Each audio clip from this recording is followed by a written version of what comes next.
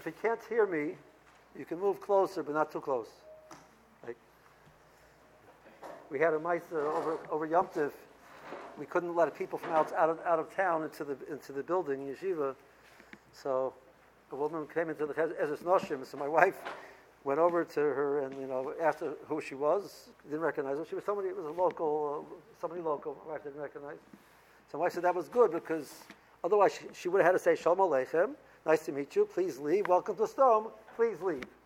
All right. This is Stom. No guests allowed. So that's sort of like what we feel like. Stay away.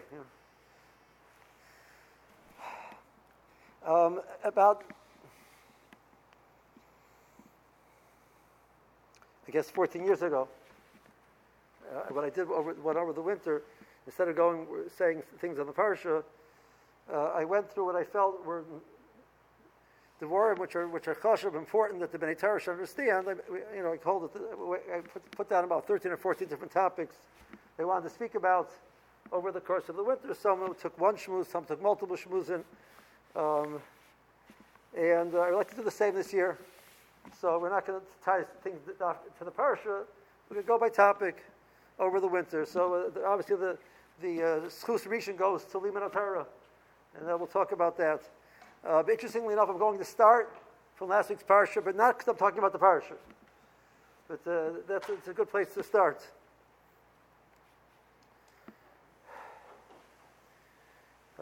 How many of you? How many people over here have shaykhut to Chabad? Who are shaykhut to Chabad? Don't be embarrassed. Okay, so what does Chabad stand for? Chacham Bina V'das. Okay, so let's translate Chachma, Bina, and Das, please. So Chachma is information. So the person learns a sefer, he has information, that's Chachma. What's Bina? So Bina is insight, understanding. So from Mashal. So the word Bina comes from the word Binyan. So Yeshiva said this when they put out the sefer for a gifter. So Rabbi Spiro interviewed me for the sefer, or book, whatever you want to call it, biography, and I told him a story which he said I can't put it in the book. But I'll pay you back another story which you can't get in the book, which I couldn't put in the book either. So here's the story. So the Yeshiva went to learn. He was learning Rabbi Yisrael Chanan, nowadays known as YU. Rietz was known as YU, and though they didn't have the YU, the university prior to that point in time. When Rabbi Yosher Beer had his 50th Yovel, so Rietz put out a sefer in his honor, and so did YU. Yeshiva contributed to the Rietz sefer, not to the YU sefer. So I wasn't part of YU. I'm not alumni of YU. I'm alumni of Rabbi Yitzchak Chanan. So he was there for 3 years. He was learning by Moshe Soloveitchik. And then he went to learn in Telz for 5 years, from 33 to 38. So he told us a story that he was one time there was a galach, there was a priest there in Telz who had been in America, in Chicago, for a period of time and had learned English while he was in America. And he went back to Telz. Telz was a city of about 10,000 people, which for Lithuanian standards was considered a big yeshiva, a big city. But 10,000 people is a little dinky, whatever. But for that, it was considered a large city. There was nobody in the city who spoke English. So this Galach who had learned English in America wanted to hold on to his knowledge of English. So he decided that you don't talk and you forget it. So who spoke English? There was 4 Bachrim in the yeshiva from America. Regifta being one of them. So Ben Astorim, the Bachrim used to take walks. Talk and learning used to take walks together. So he used to walk with this Charusa, used to talk and learning together at lunchtime as they would take walks. So the Galach used to wait around the route that Regifta used to take, so that he could accomplish shmuz with Regifta as he's taking his walk lunchtime. So Maisa, the Yeshiva got a shaykhus to this Galach. So one point in time, he borrowed a science book from the Galach, and so he's a little while later, he's walking with his Rosh Yeshiva, Rav Yitzchak Bloch, the Yeshiva in Europe, Shen Yikum Domai, and he mentioned to the Yeshiva that he's reading the science book that he borrowed from the Galach. So parenthetically, so Rabbi Spear says to me, I can't write that Regifter had a shaykhus to a priest in an art school biography, that he borrowed a science book and he was reading it while he was in Telz in Europe, and he was discussing with his Rosh Hashiva about the fact that he was reading a science book that he borrowed from a Galach there in Telz in Europe. It just doesn't fit into art school biographies. It's not going to go. So that was, he says, story's not going in. I said, okay, but it's great. So let's finish the story. So he's walking, so the Yeshiva asked him, Nuvos Lantman, tell me over something interesting that you read in the science book that you borrowed from the Galach. So he says that something about, they were discussing gravity. So the Grai said to him, Rav Yitzchak Bloch said to Sir Gifter, he says, imagine Newton, the story is apocryphal, let's say, but that he contemplates the idea that apples fall down, and he made the first law of physics, apples fall. Apples fall, right? True statement? Yeah? Have you ever seen apples go upwards? On their own? No. Apples always fall. Would he have made it into history? Obviously not. What put him into history? We understood why apples fall. What's the yesod behind apples falling? So if you understand the lumdus, why apples fall, you can explain how the planets move. You can move from apples to planets. So then he gave him a mashal. He says, imagine there's a person who learns Yeridei. What is Yeridei? The fellow memorizes 10,000 halachas in Yeridei. Right? He knows them backwards and forwards. Those 10,000 halachas, he knows klor without any shayla. Talmud Chacham? Yeah? No?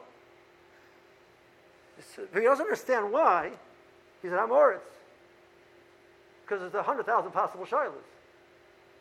So if you don't understand why, you can't pass on a shayla. You don't know what to do with it. Those 10,000 halachas, you know. If you don't understand why, you can pass on a million shaylas. So the Bina is why. Bina is the ability to take a concept, understand why it's true, what are the Gedorim which define it, and then I can apply it elsewhere. I can build with it. I can make a binyan with it. So the first step of learning is after I understand exactly what state, as they say in Brist, right? What the what state, right? You want to know far state. Why? Because then I can say, well, if that's the lumdus, and that's the yesod, so the Zach is over here. I can make a sushtal elsewhere. I can build with it. So Bina is a deep understanding to the point that I can build with it. It's quite an accomplishment, right? The Yeshiva told us that the Smicha B'chinan and Telz, the Telz and Rav didn't give a Smicha B'chinan, but the Smicha B'chinan Telz there was a little shtetl near Telz called Vainut. Rabbi Victor Miller Zatzal's wife was from Vainut. Her Gifta went to the Chasna. They got married in Europe. Rabbi Victor Miller was learning in Slobodka. He's an American. He was learning in Slobodka. Gifta was learning in Telz. They knew each other from America. And when he got married, he went to Vainut. So he went to the Vainut Rav. Vainut Rav's name was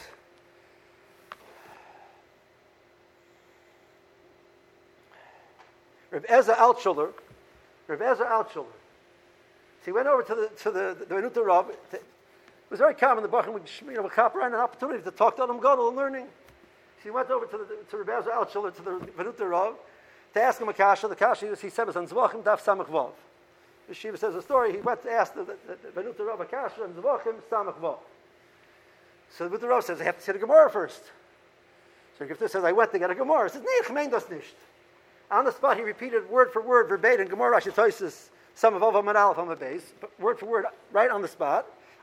We chazed over the Gemara. Now I can answer your question. That was the Vainut Rav. What was the Smicha B'chinan tells? So you would go to Vainut for 3 days. Vainut was the size of this room. It's the size of this table. She says, it's about as big as under this table over here. There was this little dikino thing. The Rav sat and learned the whole day. So what did he do? For 3 days, he taught you learning anywhere in all of Shas and all of Shulchan Aruch. 12 hours a day. For 3 days in a row, 12 hours a day, you spoke to him in all of Shas, anywhere in Shas, Zvachim, Menachos, Nida, Zeroyim, wherever he wanted, whatever he picked, he spoke to you, you spoke to him in learning. Then it's anywhere in Shulchan Aruch, Kosher Mishpat, Arachayim, Even Eretz, it didn't make a difference. And after 3 days, if he felt you knew how to learn, he gave you smicha. And the Telzer Rav would sign off on the smicha. So Yeshiva said, he one time told us that to paskin a shayla of an emes, you have to know all of Shas. Now that's not true, because if you really want to pass a shayla, sometimes there's a raya is from the anywhere in Shas. I remember when I was learning the sugya of opening cans on Shabbos.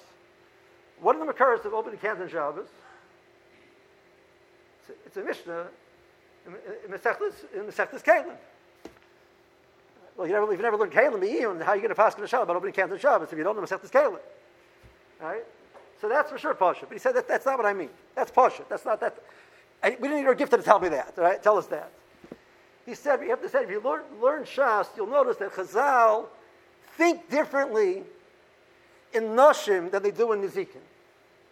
And they think differently in Nezikin than they do in Kachim. And they think differently in Moed than they do in the Nashim and Nezikin and Kachim. They think differently. There's different ways to look at things.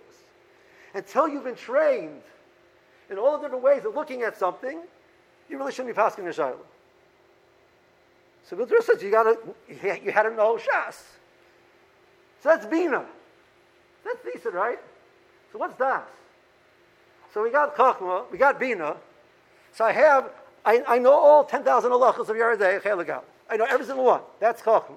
I understand why. That's Bina. I'm pretty proud of myself. Pretty accomplished.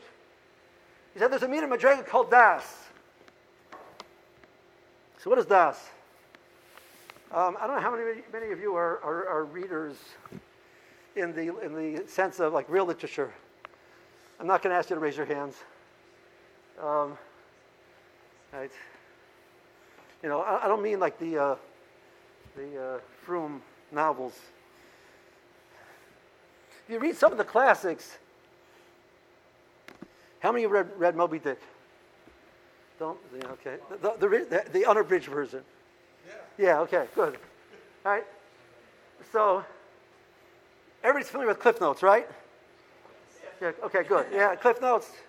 Cliff Notes is, if you don't want to read the book, you can go to the store and buy this thing. It's about 30 pages long, which gives you the main names, the characters, the plot, etc., etc. So you basically get the whole story in 30 pages.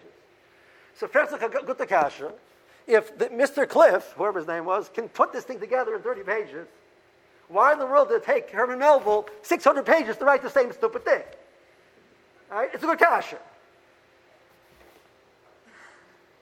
What's the answer? The answer is, when you read the Cliff Notes, you don't get absorbed in the book. When you read the book, and he has 5 pages describing the cabin of the captain, he has a whole page describing the door, he has a whole paragraph describing the crack in the window, right? Can he finish already? Can we move on to the next thing already? Oh my gosh. Right? But you get into the story. How many of you had the experience? Everybody has Yitzhar. Everybody has Yitzhar, right? Yitzhar is you can't control yourself. So I'm going to do a public confession right now. I once walked into a secular bookstore, actually north of Olney. I was driving to Baltimore from Olney. I saw a bookstore. A bookstore, you got to stop at a bookstore, right? So I walked in and said to there was like a private-owned bookstore, these 2 women. I said, I'm starting a new group called Overreaders Anonymous. That you're addicted to reading. You can't control yourself. When I got married, my wife learned that very quickly. She used to hide books from me under her mattress. She says, my mattress is getting very lumpy. Because when I picked up a book, I lost track of time. I lost track of time.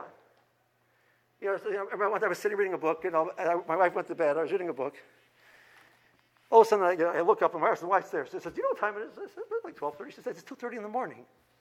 I lose track of time when I read a book. You get absorbed in a book, right? That's das. The ability to connect with the characters in the story. Your heart races. I'm sorry. You go to a movie. Some might have heard of such a thing. Something called a movie. So in a movie, you don't have to use your mind to connect. They actually help you. They have music and they have ambiance, and you get like, oh my gosh, what's going to happen? And you can cry. Like it's pixels on a screen. Like, what are you crying about? It's pixels on a screen about a story that never happened. You're getting emotional. Are you normal? That's the midah of das, that you connect to something. It's not just that you understand it, that you know it and you understand it, but you connect it. He knew his wife. He understood her so well that he connected to her, that they became connected. Das is when you learn something to the point that it becomes part of who you are. There's a limited amount of das that a human being has. And the more you use that das for non-Torah things, the harder it is to use it for a piece of Gemara. I have to tell you, honestly, I find it much easier to get connected to a book than to get connected to a piece of Gemara. Like, it's 3 o'clock in the morning. I didn't realize I was just stuck in the car for 3 hours. I'm actually like this. I don't have that experience too often. Maybe some of you do. I've had it. Like you're in the Gemara, and you're in the Gemara. I didn't know what time it was. One time the Shiva was Friday afternoon, and tells in the winters the Seder was over 12:30. So Shiva had a Charusa. I learned with the Charusa second Seder, gift to learn with him first Seder. So I was nice enough to share with my Charusa with the gift for Seder. But Fridays, there was no second Seder, so he could go as long as he wanted. Seder's over 12:30. 12:30 came, 12:30 went, 1 o'clock, 1:30, 2 o'clock, 2:15, and the Shiva says, "It's quiet in Beis Medrash. What happened? Where's everybody?" He didn't notice. For an hour and 40 minutes, he did not notice that the Beis Medrash was empty. He was so absorbed in the Gemara, he didn't notice that. Like, where's everybody? Where'd everybody go? It's 2:15. Like, that ever happened to you? If yes, you can raise your hand. Just don't be embarrassed. Yeah? All right? That's das. You see, when a person has das Torah, the reason he has das Torah means the pshat is that the learning he's connected to his learning so much. Chazon Ish writes that there's a tremendous geschmack in learning. A lot of people read that and don't know what he's talking about. Now, there's a geschmack in understanding something. That I get. I used to, I happen to have an affinity towards mathematics. I like mathematics. And I like mathematical problems. And there's a geschmack of figuring out a mathematical problem. There's also a geschmack of figuring out a piece of Gemara. That's not what I'm talking about. That's true. But that's not Torah. You should say that's, Talmud 101. We have Talmud 101 in here in yeshivas. I can't make fun of it. But anyway, it's not a subject. But why is Torah learning so important? So now I'm going to get to, how many of you ever listened to the tapes from Rabbi Avigdor Zatzal's shiurim, his Thursday night class? You ever listened to them? It was an hour long. About 40 minutes into the shiur, he said, "Okay, now we'll get to our topic." Well, okay, we got to our topic now. We're about to get to our topic now. I got 10 minutes left. I got to get there sometime. Why is learning so important? What do you do when you're learning? Why should you connect to this? Like, what's it about?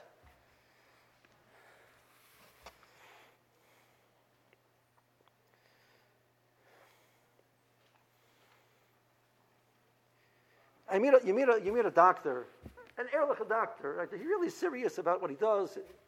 He's really helping people. A psychologist, a psychiatrist, a social worker, who's really good at what they're doing and they're very serious about what they're doing. And you have a tremendous respect for them because they're doing something very good, something of great value. They're helping human beings. Right? Now I'm going to ask a question which sounds a little bit off, but we're trying to understand why, right? Why is it good to help human beings? What's the value in helping human beings? Like, I'm not sure, but I have relatives which are very into like this, into nature, tree hugging, right? They're very into helping trees. So most Yeshivish people don't think that's such a hush of a thing, but they do, right? They sort of like, some of them are willing to admit, less human beings around, more trees. So it's better there should be less human beings around because there's more trees. Because human beings are the enemy of the trees. So mehechatesi, that helping human beings is a good thing. Who said? I give this person respect for what he's doing. Respect always is based on a value system. Without a value system, respect is irrelevant. Who said it's valuable to help human beings? The Torah did. The Roshim did in the Torah. Without the Torah, if one of the biggest challenges I have to the world of Darwinism, etc., if man came from monkeys, man has no more intrinsic value than monkeys. So either you're into saving the monkeys, and the men also, or neither. But why men yes and monkeys no? It's totally illogical. It's totally illogical that there's a value to human beings more than to monkeys. So there are in economy. There's some of them which are at least they're honest to their shita. And, my wife was in the zoo with my son was a little boy. My wife told me she had a leash. There was near the ape house. A woman says, says to her little kid, says, look at our cousins. My wife said she wanted to, she just had to get out of there, Right? But l'shitosam, you got to care about the orangutans. How do you, care about orangutans? How many of you ever heard of orangutans? Okay, let's not go there,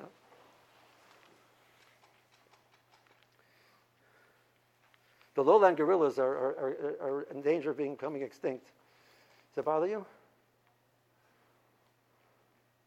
Human beings are in danger of becoming extinct. Does it bother you? Yes. Who said?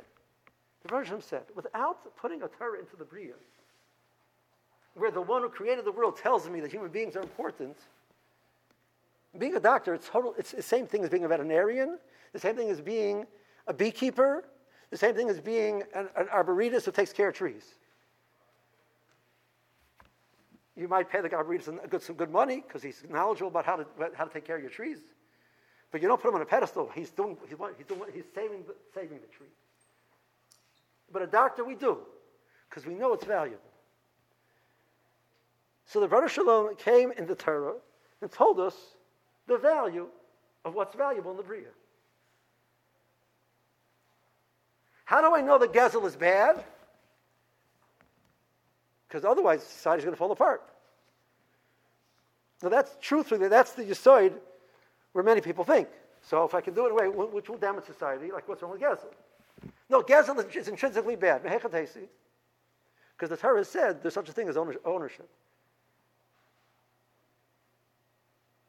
If the Torah did not say there's something as ownership, Gezel wouldn't be bad. So when I learned the sugyas of Baba Kama, I start learning the sugyas of Gezel, what I'm learning is the Baruch Hashem's value system of what's important. Rabbi Yerucham said that in the early 20s, he said communism is destined to fall. Why?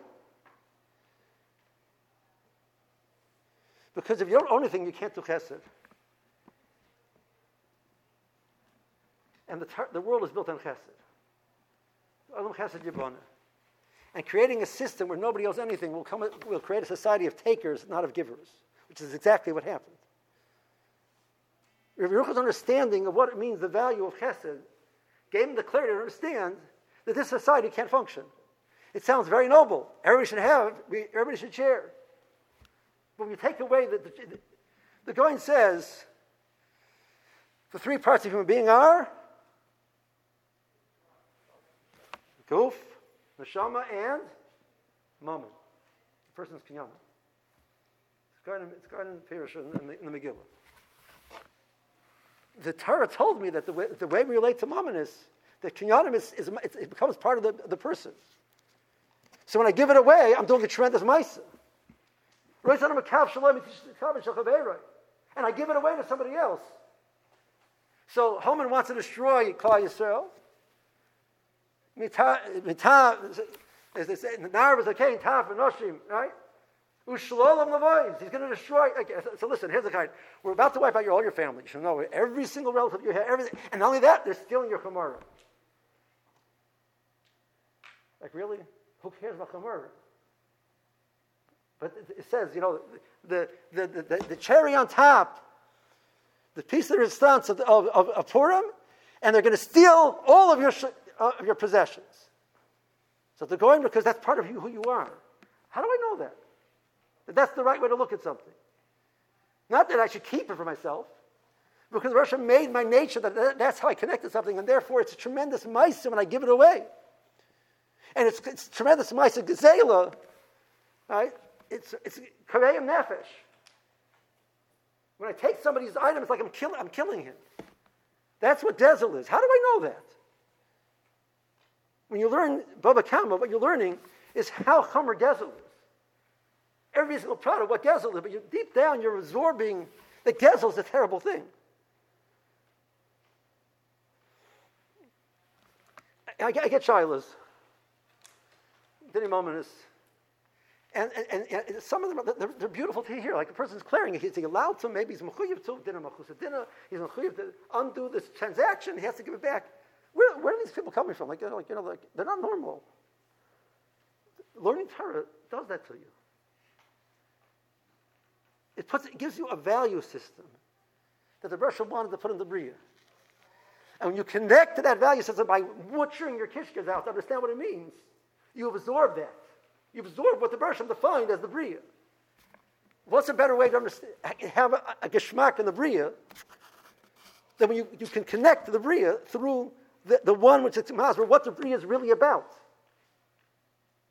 So that's enough for today. That's what it means to learn. Now that's not a derech halimud, so maybe next week we'll talk about the derech halimud. How to learn in a way which will help you get to some of this. Remember, I'm not a mashgiach. I mentioned it was my dream to be a mashgiach, but I ended up becoming an amorphous blob instead. Right? Figure exactly, Somebody asked when I came, he's like, what's your role in yeshiva? I said, not exactly sure. Right? I put away the chair. I set up the chairs, I turn off the lights. I pass in shilas. The station moves in. Give Bekinah sitting on the light. Fundraise for the Carlo. Right? Do eights. But I think over the years I saw Rebbeim who learned. So I would like to tell you a little bit about how you're supposed to learn. So I'm not going to tell you that you have to go faster, because it's like beating a dead horse at this point in time. I'll just tell you one mice about that. When I was younger, when the guys would tell me how slow they're going, I used to get upset. You tell them, my days when I was So the mice of the Yaakov, and with the mice of the Yaakov, I used to go to Monsey for Ben Uzman, to a family for Ben Uzman. I spent time dragging around Rabbi Yaakov. So Rabbi Yaakov said over a Maisa, Baruch came back from Yeshiva X, and he asked them, how much did they learn?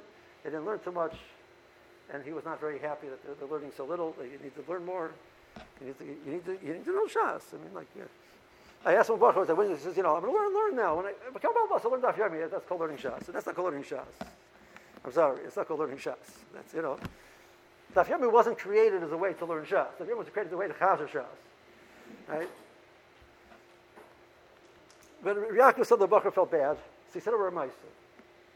So he was a bacher. He learns in Slobodka. He's from Minsk. He learned in Slobodka. And he went Sukkot time to Slobodka, and he came back, Pesach time, back to Minsk. So in that winter, he had learned first Seder from Daf Beis to Daf Samach Vav. Okay, that was first Seder. So he was pretty proud of himself. He did 65 blot first Seder, right? There was a Yid in Minsk who had learned in Volozhin.